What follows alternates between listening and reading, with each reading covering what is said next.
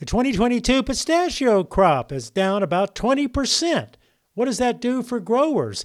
I'm Patrick Cavanaugh with the California Tree Nut Report, part of the vast Ag Information Network. Richard Matoyan is president of American Pistachio Growers, representing growers in California, Arizona, and New Mexico. Of course, pistachios are often alternate bearing, meaning you have a big crop one year and the trees want to rest and have a low crop the next year.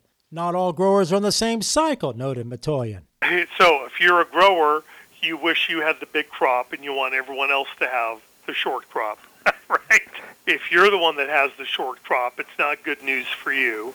But there was an unusual thing this past 2 years. Both years were big crops. However, overall for the industry, it probably means because we had the two large crops in a row, that having a smaller crop is probably a positive thing for the industry to shrink up the potential for carryover. In more news, in India, almonds are used in everyday life as they maintain strong cultural values and represent virtue in a variety of ways. For generations, Indian mothers have soaked whole raw almonds overnight and then peeled them the next morning and given the finished product to their children early in the day to provide them with a strong start. India is a strong export market for California almonds. With the Ag Information Network, I'm Patrick Cavanaugh.